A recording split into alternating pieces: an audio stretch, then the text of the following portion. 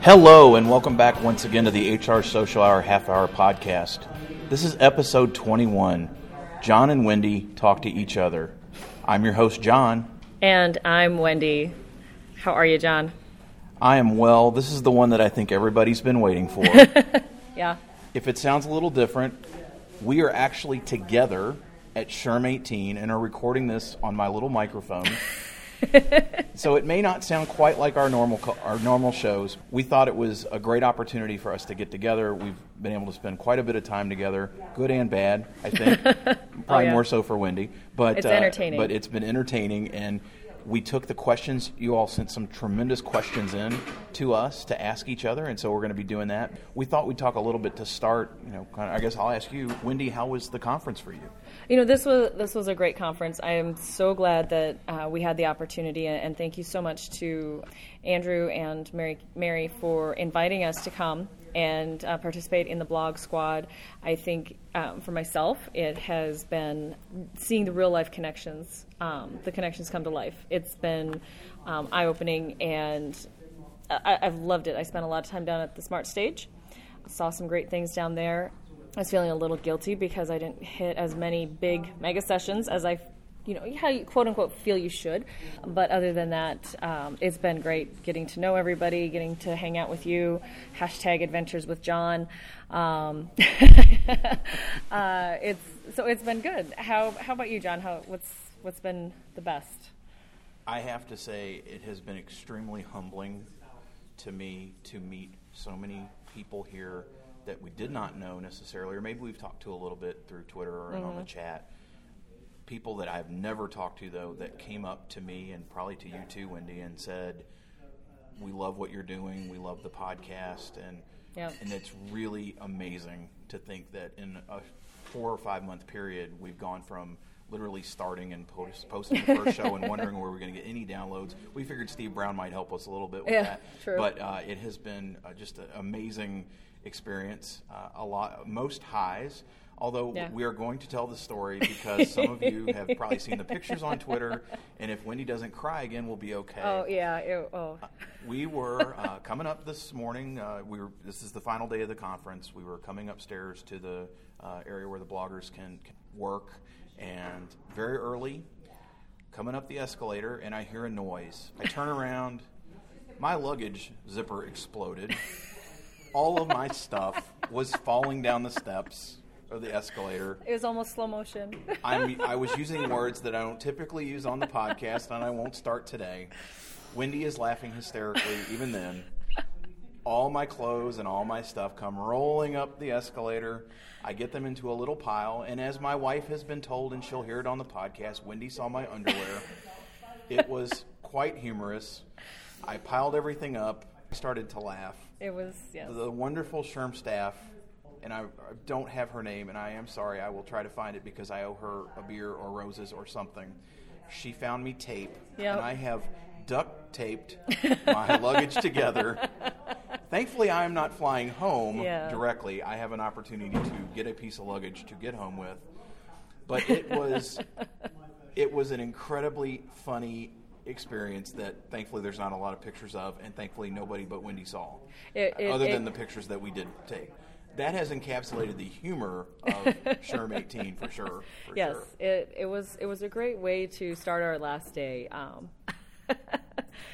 I had tears, and I know that the kind folks at SHRM who were helping, I don't know what they thought about me as I stood there and laughed. Great big belly laughs. We explained it was okay. We did. Because we do this and we know it's all right. Yes. But, yeah. Well, let's get to it. Yes. Because that's why we asked. And again, we asked you for questions.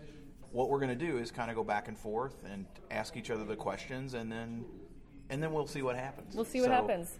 Yeah. Do you want to go first? You always go first. Do you want me to go first? What do you want to do? I'll go first. Okay. So we're going to start out with me interviewing Jon. Obviously, our first question, since it's the middle of the day, we're not going to talk about what's in our glass. But, Jon, how did you get into HR? And what has been your favorite position in HR? I'm going to answer the question you didn't ask. I do have a Coke in my glass. Oh, well, in my okay. cup here. How I got into HR, I am one of those people that did not plan for this as a career. I was a music teacher. It was not for me. I quit my job without another job. I went to a temp agency to be a temp. I explained to them all the logistics that I did when I was a teacher and getting students here, there, and everywhere they needed to be, all the parents and the administration, everybody I dealt with. And suddenly this recruiter says, "You'd be good at this." And I said, "What is this?" And my first job was then in the staffing industry, placing people in light industrial and clerical, entry-level clerical jobs. I learned what I would certainly call trench HR in that job.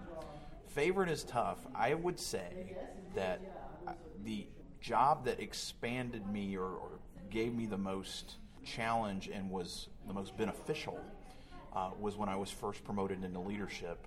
I was in an organization that was very, very gray. Take that for what you will take.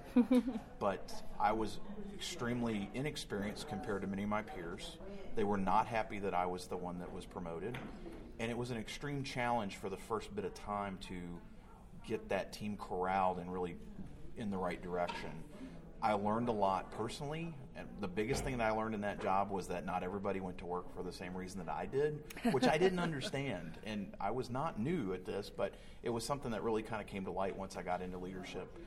I look back on that time very fondly because not only then did I get these folks kind of ramped up, I hired 18 people in 18 months to work for me. And it was a really diverse group in all the ways you can define diversity, but they were an awesome team. We did things, for example, we would go to a local short track. Every time somebody started, we'd take them to the local short track and watch the races. Nice. In Virginia, that's a big deal. It is. And I can tell you, one of the young ladies that worked for me, who was just top flight, but very, very prim and proper, read Vogue and Cosmopolitan, dressed that way.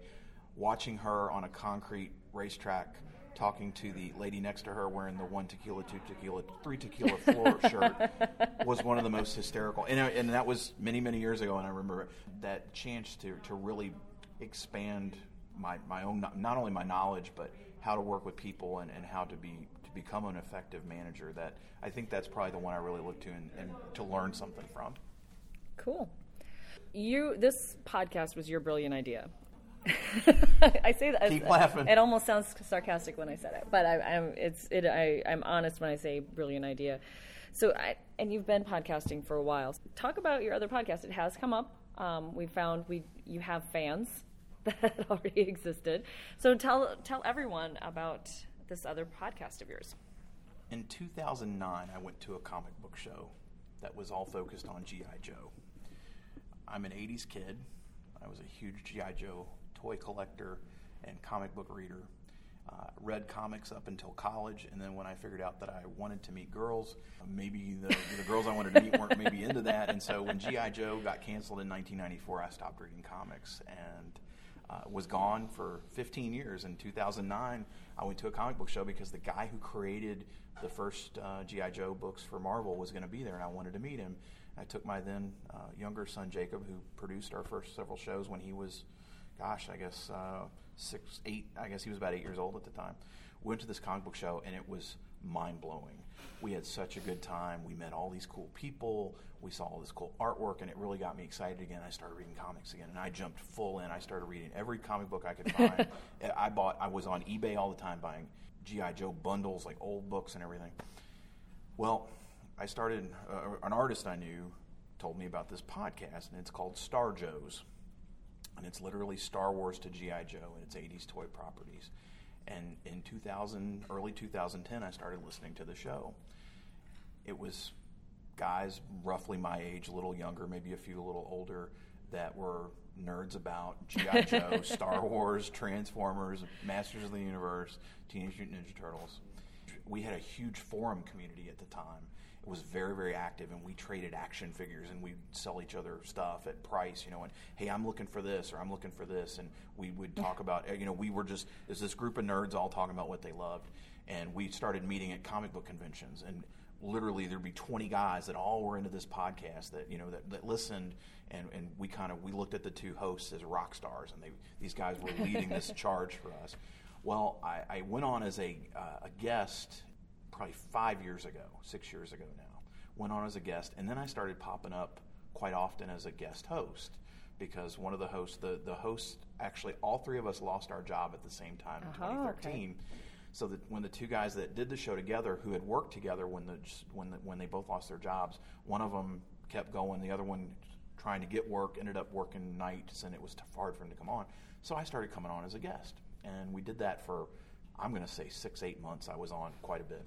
And then in September of 2016, I guess it was, that didn't sound right, maybe it's 15, I don't know, it's been a while. Episode 152 of Star Joe's, I was announced as the new co-host of Star Joe's. Nice. So since then, we just put out episode 202 came out, I guess now maybe 3 weeks ago. Okay. But it has been a labor of love, just like this. I have met creators. I've talked to, we talk not only about comics, we'll talk about, hey, what's your top 5 movies of 1985 or whatever it is. The experiences I just can't replicate. And again, we go to conventions. We have shirts. We got really cool pins. Some of you maybe listening got a cool pin from us. We have T-shirts with these Star Joe's logos on them, and people will come up to us and tell us they listen to the show. And just a lot like it is here, it's this whole other community, and these people really they dig what you're putting out there. And that was it's just been a lot of fun. I don't typically talk about it. I'm not ashamed of it because anybody who follows me on Twitter knows I tweet about comic books and G.I. Joe all the time because it's cool, and I think it's my whole me. We've talked a lot at this conference about being your whole self at work. Yep. People at work with me know I'm into G.I. Joe and Star Wars, and yeah, I'm a comic nerd. I have no problem. But it just, anyway, yeah, sure. It's been a lot of fun and continues to be an important part of my outside of work life for sure. So what is it about podcasting that you love? I think podcasting is the most intimate of listening experiences. Most of you right now are probably listening on headphones or earbuds of some type, maybe in your car. I know Steve Brown says he listens in the car. Hi, Steve. But hi, Steve. There is a very, very intimate component to it. I think you get to know people in a very different way. I listen to a lot of podcasts outside of HR, more comic books and comedy and things, because I get a lot of windshield time. I travel a lot for my work.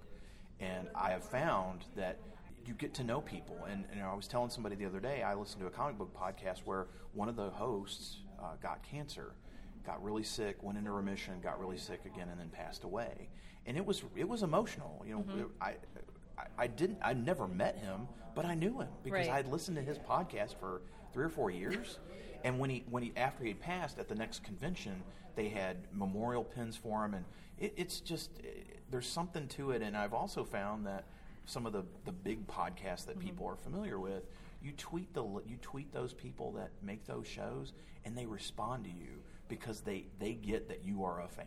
Yeah. If you are tweeting about podcasting in general, it's still, while it's much bigger than it was when I got into it in 2010 as a listener, it's still fairly uncommon for a lot of people. And so people keep discovering us and finding, or somebody saw me today and said, I was looking for a HR podcast a couple years ago, and then all of a sudden there's so many. And that's awesome because we all are doing different things. Right. So I think, why do I love it? It's the intimacy, it's the getting to know people and at a different level, and just, again, it's a connection that I don't think you get in other ways. No, I agree. So tell everyone something or someone that has influenced your HR career. I'm going to mention her by name because I know she listens to the show. I worked for somebody in the past. Her name is Tommy Diener. Tommy is my Yoda. She's my hero. And sorry, I probably wouldn't be doing this if it wasn't for her. She has been extremely supportive of me when we worked together. We worked together as I worked kind of as peers, and then she was my manager, and then we worked again as peers. So I worked with her for, 12 years almost. Oh, wow. And in different ways. And when I worked for her as a leader, she's just a brilliant person, tremendous 50,000-foot view person that can then talk. We talked a lot about this week, too, understanding the business and talking business. She is as talkative a person in the business, but also getting the trench HR stuff and understanding how all the systems go and everything. I have learned so much from her. I continue to learn from her, and I think she has been certainly one of the biggest influences in my career. Wonderful. Any advice for someone who's new to HR? You're never going to learn all this in one day. You're going to learn something new every day. I've been doing this a long time now, and I still learn something at least every other day. I think I would say, you're never going to learn it all, and don't try to. You need to get to know people, not just in your business. Get to learn the business, understand what widgets you're making. If you don't understand the widgets and why it's important, how we make the widgets and what other widget people make and how those things tie in, if you just understand the legal component of this, you're never going to be successful, because leadership and management folks, people that are not in HR, you need to be able to talk in that language and understand that story. But if you can't talk in their language, it just never going to work. So get to learn the business. Don't expect to know it all when you get started. And again, I think building your network. I met some really, really awesome young professionals this week. We had a chance to have dinner last night with several folks, and I love listening to them.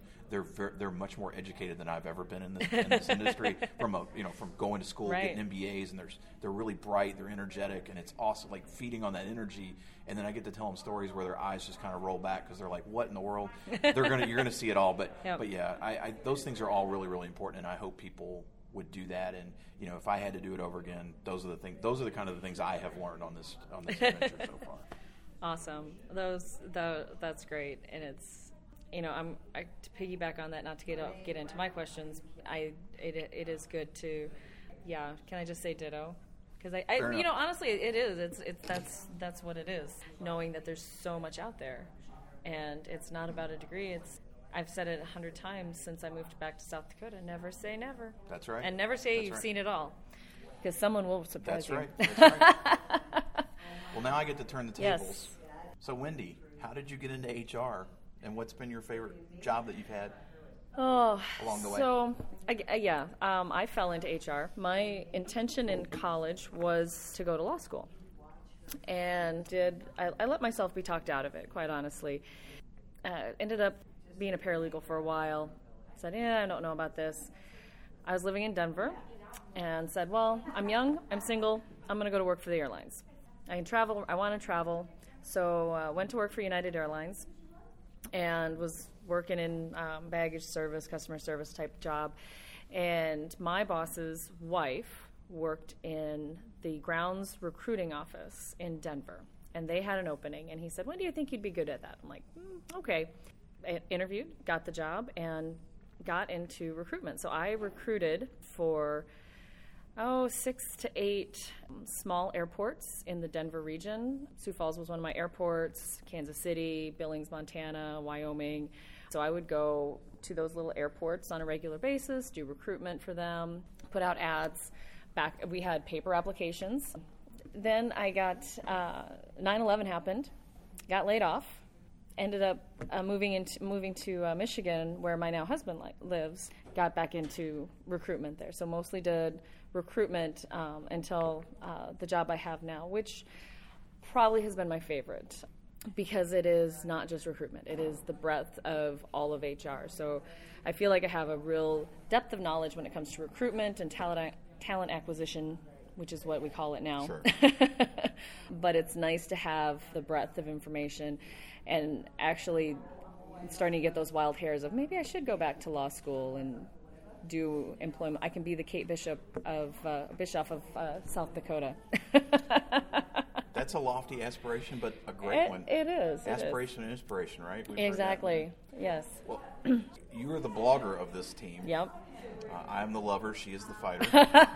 But when it comes to blogging, I guess, how did you get started, and how do you find your voice in that? We've talked a lot about the fact that I don't write much. Yeah. I'm a Twitter junkie.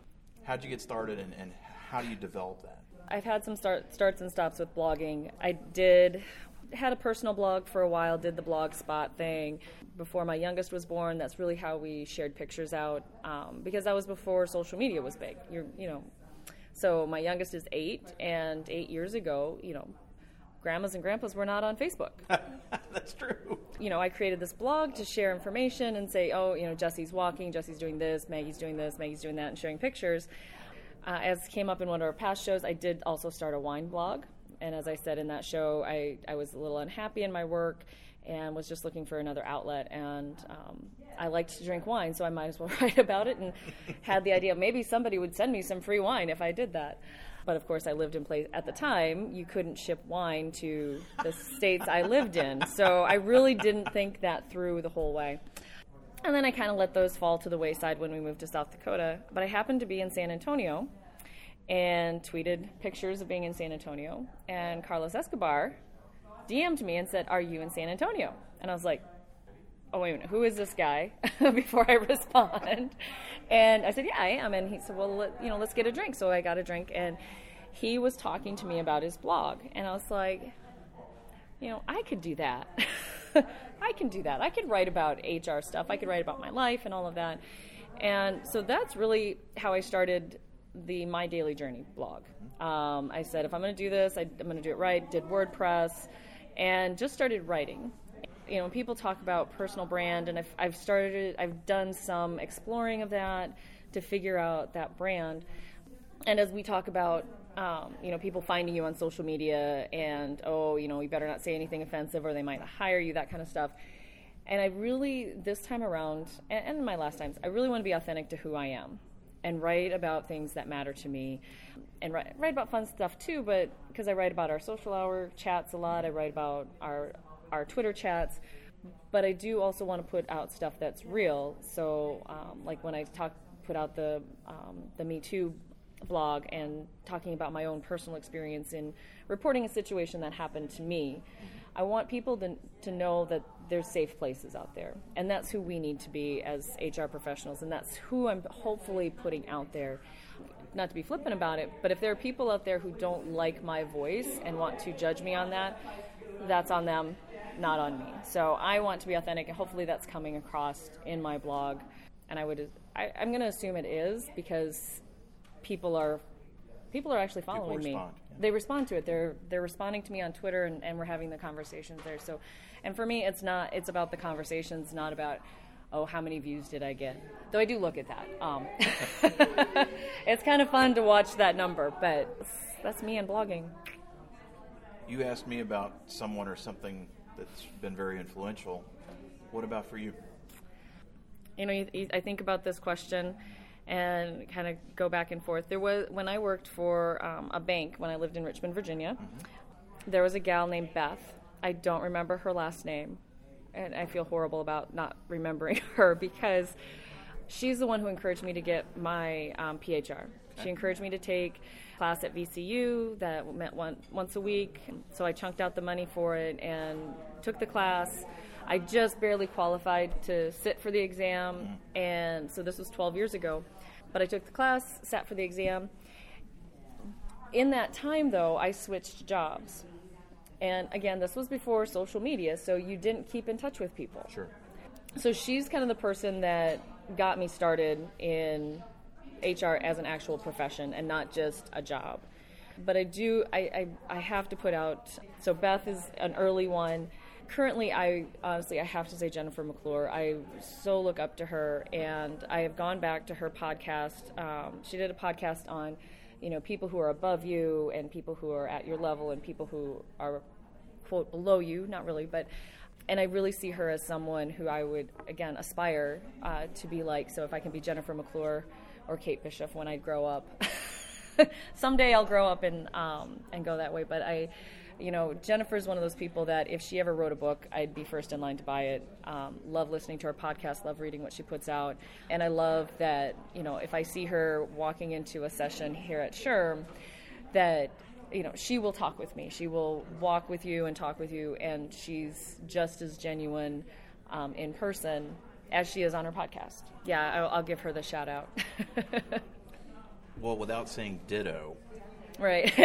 what if a newly minted professional, regardless of age, because some people go back to school, sure, but somebody new to HR, what advice do you give them? My advice would be to not get too frustrated with the seasoned professionals. And that's probably I'm going to give you the same advice I give to myself probably every day. That, not that, change happens all the time, and we need to help people see why we do the change and not just, we don't want to go on social media just because it's there. Why is being on social media important? Why is technology important? and helping people who have been doing their job for so long, helping them transition into something new, and see how it will make their life easier, make their job better, and allow them to do more.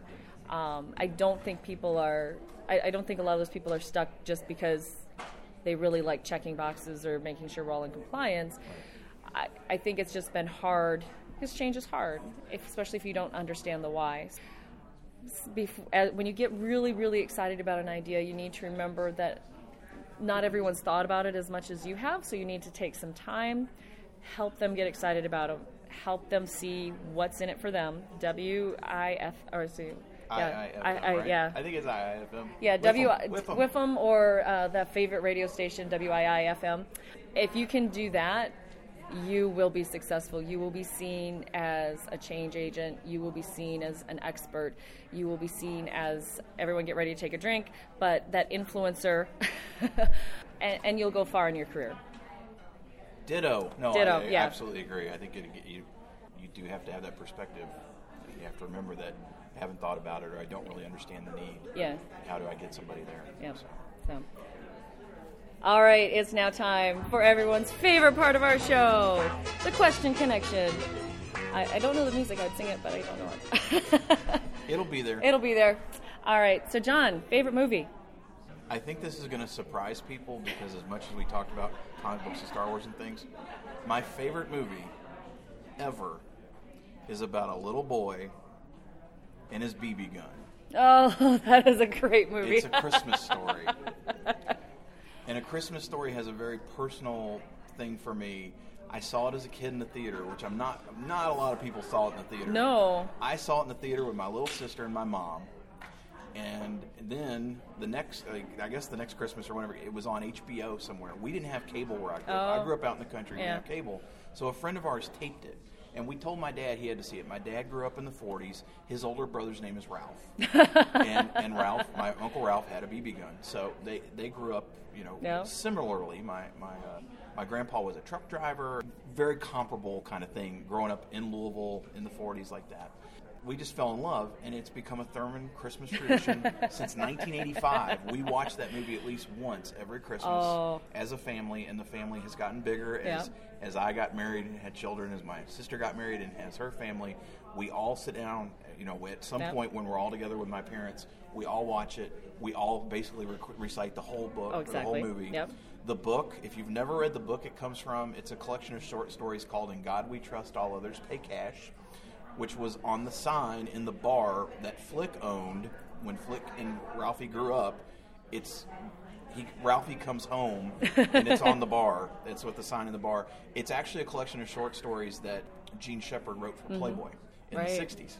And the book is hysterical because there's also a marching band story in there that had me in tears when I was reading. A book has never made me cry in laughter until I read this. And Ralphie played the tuba, which is what I play. Oh, and that my gosh. was so. There's all these connections, but yeah, A Christmas Story is just this incredibly personal thing for me, and it's very interesting. Much like the Die Hard conversation that we've had about is that a Christmas movie. It's a very divisive movie because I meet people that don't like it at all, and I don't get it because it's just delightful. I agree. It's mine. What about yours? I have two. So I'm going to start with same theme as yours, Christmas Vacation. Okay. We watch it every year at Christmas time. Day after Thanksgiving, we put up the Christmas tree. We watch Christmas Vacation. It's my favorite vacation movie, obviously, but it's one that I can watch over and over again, recite it. My husband and I throw out lines from it, random times of the year. Is the house on fire, clock? Don't throw me down, clock. And just every time I laugh every time, and I remember the first time my dad watched it. Actually, he came out to visit after Maggie was born, and it was Christmas time, and it was on one of the TV channels, so we just kept watching it, and my dad was in tears, and we were like, have you not seen this movie? And he had never seen it before, so that was fun. My other favorite movie, The Ten Commandments with Charlton Heston. Wow, okay. Yes. One of the epics. And the classic overacting, the colors and the drama and just the whole the whole thing about it, and I love it so much. We have to watch it every year, and the girls just roll their eyes because it's so horribly cheesy. And I actually found, finally, one of the books that they used to base the story on. Oh, wow. Okay. It's called Moses, the Prince of Egypt. I'm not going to think of the gal's name who wrote it. She wrote it back in the 50s, like a couple years before the movie was done. And I was giggling because I went on Goodreads and read the reviews because I'm like, I don't know how good this is going to be. It's actually a really good book. I do highly recommend it. One of the reviews was, I liked the original better. And so I was reading, I looked at that and I said to my husband, do you think she means the movie or the Bible? I'm just like, you realize this ain't a biography, right? But yes, I love, and all those Charlton Heston tragically awesome movies. My husband one year for whatever reason bought me a double Blu-ray with Ben-Hur and the Ten Commandments. Nice. Every year, Thanksgiving, Passover time, we have to sit down and watch the Ten Commandments on the tremendous Blu-ray. I love it. Yeah. Well, this I know is one that everybody's been waiting for, or at least people that know me. I think so. Your favorite musician or band? Yeah. I'm asking you. Oh, you're asking me first? Okay, we're going to flip it. Just like we do on the show. So anyone who's seen me today, the day that we're recording, can probably guess. But my favorite band is the Bare Naked Ladies. I've been a fan of theirs since I lived in Boulder, Colorado, and heard Yoko Ono for the first time. Just the happy, upbeat, fun music that they did back in the 90s. Really become a huge fan of what Stephen Page has been putting out lately. I think he has such a unique voice. And so we stayed up and watched the Juno Awards because they were inducted into the Canadian Music Hall of Fame. I watched it on YouTube, but I watched it just for you. I'm like, how long is this show? When are they coming up? And I think we actually went to bed and then caught them together on YouTube the next day because we were just like, I can't, because we don't watch award shows at all. Right. For it was painful for us to sit through the Canadian Music Awards.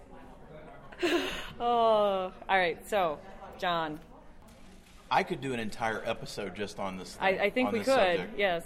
This is an incredibly difficult. This is a hard question. We get that, and I'm like, come on, it's not. This is really, really hard for me. I was a music major, so I have been very involved in music most of my life. I started playing the tuba when I was 11. That was many years ago. So it's always been part of me, the instrumental, and so being a music major and being involved in band and what have you. I kind of have gone through phases, and I've always said though I was born too late. Most of the music I'm into is before my time. Okay. I'm a big fan of. I saw Maynard Ferguson, who was a jazz trumpet player. I saw him 20 times before he died. I'm a big jazz trumpet fan. I had Bill Chase, who had a horn band called Chase that sang about crazy stuff. It was a rock band with a trumpet section, and I can't even begin to explain. If anybody listening to the show is familiar with Chase or is a fan, contact me because you are my new best friend. That's a really, really uncommon one. Don Ellis was a trumpet player, so I kind of did that. Obviously, I'm a big Rush fan. Right. Big Rush fan. And of that period, Emerson, Lake and Palmer, a lot of the prog rock kind of stuff. As I got older, though, when I was in college, I'm very big on this whole idea of imprinting and the fact that most of what you listen to when you're high school age is typically what you listen. That's what you kind of want to have the rest of your life. So again, I was listening to stuff in the 80s that was from the 60s, and so that's why like 80s music is cool, but it's not imprinted on me like a lot of my friends because I was listening to other stuff. The one guy I'm really glad, though, that I found later in 1996 when I first found his music was Ben Folds. Oh, yeah. I can't explain why. I don't want to explain. I can't. Ben Folds 5 is the greatest band I ever saw live, I think. To see the actual Ben Folds 5, the original band, multiple times. I got to introduce my wife to that band. And then when the band broke up and he started going solo, I've seen Ben, I think, 12 times now in the last 20 years. But the highlight for me was meeting him last year. Oh. I did. I treated myself to he does a meet and greet kind of thing now at shows, and he does a question and answer session for 20 minutes or so, and then he does 30 minutes of warm up and like sound check. Sure. all requests. Oh, nice. And there was one song I've never heard him. You can't find it online, a live version of it. There's one, I think. And as many times as I've seen him play, I've never seen him play it live. It's a song called "Songs of Love" by an Irish band called Divine Comedy. Okay. And he proceeded to give the audience a lecture on how they needed to go out and buy all the Divine Comedy albums. He played about 3/4 of it, and I almost wept. Oh. I was so moved because I just love it. And he played something else I requested. Well, then I met him. Oh. And for the first time on the podcast, I'm going to use a bad word because I went up to him and I said, "Ben, my name is Jon. My first show was with the Five in 1996 in Lawrence, Kansas at Liberty Hall." He looked at me and he said, "Holy shit." We proceeded to have about a 5-minute conversation. Sorry, I'm going to tag the explicit one, I guess, on this one. Yeah. But he was everything I wanted him to be and needed him to be. He wrote something explicit on the picture that I got. This auto, he was signing 8x10s. He wrote something explicit on that so I don't hang it up. But he just connects to me in some way that I can't really explain. And as I tell people, when he is 75 years old and playing at the local Holiday Inn, because he will play his entire life, I will be in the front row. He is working on a musical now. Oh my gosh! And really? so he told us when we met him that he is working on this musical. I will be at previews. I will be in New York to see it because he is. It's a big wide breadth, but I wanted to talk about him because he is one of the few people, like my musical hero that I've actually met. That was just amazing. All right. So, TV shows. I stopped watching serious shows many years ago. Like I watched CSI in the late '90s, right? And it got so like gory and stuff. Yeah. I just got away from dramas. So for a long time, I didn't watch dramas. I'd watch just silly stuff. Have rediscovered that in the last many years. I think like a recent favorite is Justified. Yeah. The writing on that show was astounding. I was just so moved by it. Growing up in Kentucky, it just, even though you see a palm tree every once in a while, it's crazy. And the other personal connection I have to that show is one of my former students was an extra on it. Oh, okay. And he is very prevalently seen in a couple of episodes. Nice. Which is crazy, right? So one of my former students who, I've stayed in touch with and kind of helped mentor him some in his career path and things he's done, and has been very, really powerful to me to see what he's done in the last 10 years. He sent me a note and said, "Hey, by the way, I'm on Justified," and we saw him, and I just flipped out. So yeah, I would say that. Nice. But typically it's light, funny. We've talked about The Office, of course, or Parks and Rec, and Comedy Bang Bang, and those things like that. But yeah, if you're looking for something especially really well written and very powerful in that way, Justified is just the way to go. So, okay. How about you? Well, so for serious shows, we're the same way. I don't want to think too hard when I get home from work. But the first 2 seasons of the new Lethal Weapon TV show, really enjoyed. My husband and I really got into those. The kids are at kind of an age it's hard to say, hey, you can't, you need to leave the room. Right. So we usually watch stuff that they can watch. I'm a little worried now that things have changed with their stars. One of the main characters is no longer on, so I don't know if I'll watch much more of that. But my all-time cannot miss show right now is Bob's Burgers. Honestly, it is silly. It is poorly drawn. I totally understand that. But it is clever. It is a clever show. We own the soundtrack. We listen to that. We can sing it together. My girls call me Linda Belcher, not just because I enjoy wine. Favorite quote, because it was asked if I would quote, but my favorite Linda Belcher quote is, "Mommy doesn't get drunk, she just has fun." That was probably my worst Linda Belcher ever, but all right, yeah. Oh! The other one we quote quite a bit because, and we have relatives whose last name is Pickles. And in one of the early episodes, Linda's going to she tells Bob she's going to a strip club with her girlfriends for a bachelorette party or something. And he says, "Really, what's the name of the bar?" She goes, "Pickles. Going to Pickles. Get some quarters, flop them in their G-strings." And so we go to my grandmother's funeral, and my husband for the first time meets my relatives of the last name of Pickles.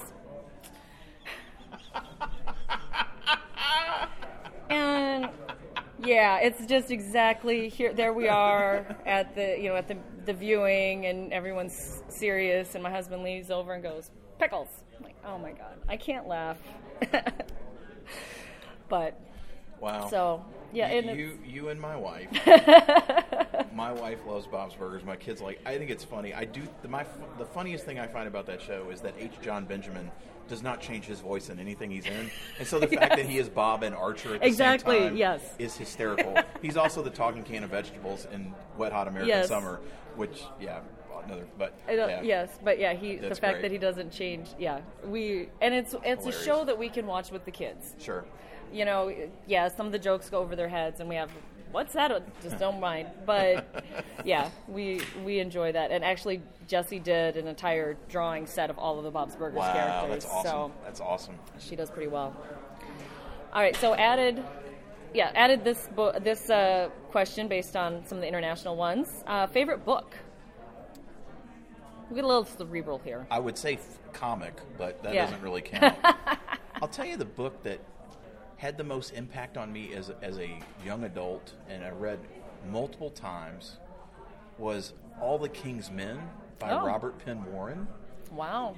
It was a very powerful book for me. I think it's about the kingfisher and the political structure in the South, and the language of that book. And Robert Penn Warren is from Kentucky, and that connection. But I can't explain it. I read that book when I was in high school and into college. I probably read it 6 times. Yeah. It just had a real effect on me. Interesting. And so I would say, I know people will probably be surprised by that. I don't know if it's my favorite. It's certainly probably the most impact, at least for a period of time. I would say lately, probably the best thing I read was HR on Purpose. Yeah, that was a good one. Plug. Yep. The books I always go back to if I just need something to read, the Little House series. Every winter, and I didn't do it this year because I made a conscious decision to not read duplicate books this year. Usually in winter, sometime in February, I need to pull out The Long Winter just to remind myself that winter does end. And I can sit down and I can read them in a day, and it's just that comfort of I know this story and this is how it's going to go. So what do you like to do if we're not talking about all the favorite things we do? Right. What else do you like to do outside of work?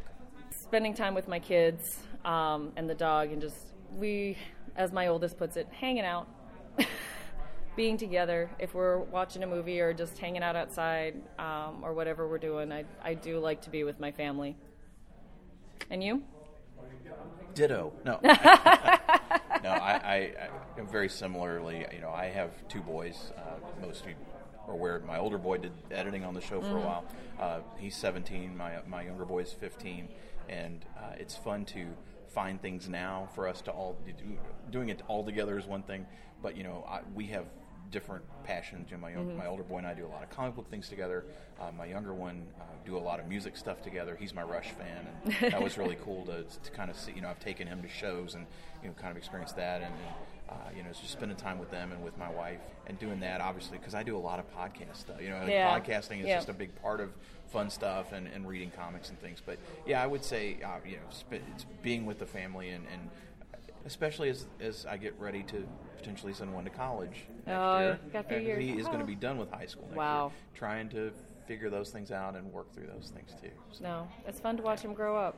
It's hard. That's fun. All right. So if you weren't doing HR, Jon, these are the last questions here. This is the last question. Everybody, what would you do? My dream job would be to wear comic book character T-shirts every day and own my own shop. I would sell comics and toys. I would talk about all the nerdy stuff I love, the G.I. Joe, the Star Wars, that kind of stuff. That would be that's the dream job. Yeah. As one of my friends put on the other show, if it was, I'd probably be, like wiping down the mats at a gym or something. I wouldn't be doing that either. But I think if you said what would I be doing professionally, I thought I was going to be Mr. Holland. When I was a kid, or when I was younger, and I planned on doing a PhD and becoming a college professor in the music space, and I'm glad that didn't happen. Life has certainly turned a lot differently than I would have thought, but I'm going to say I don't know how professional it is, but running a comic book shop. Well, when you come to South Dakota, before you leave, I will tell you which comic book store to go to, because my husband's, one of his friends from high school owns 2 comic book stores in the area. So, awesome. Yeah, good connection. For me, honestly, I would want to be doing this. Maybe not about HR, but maybe we would be doing this about wine, or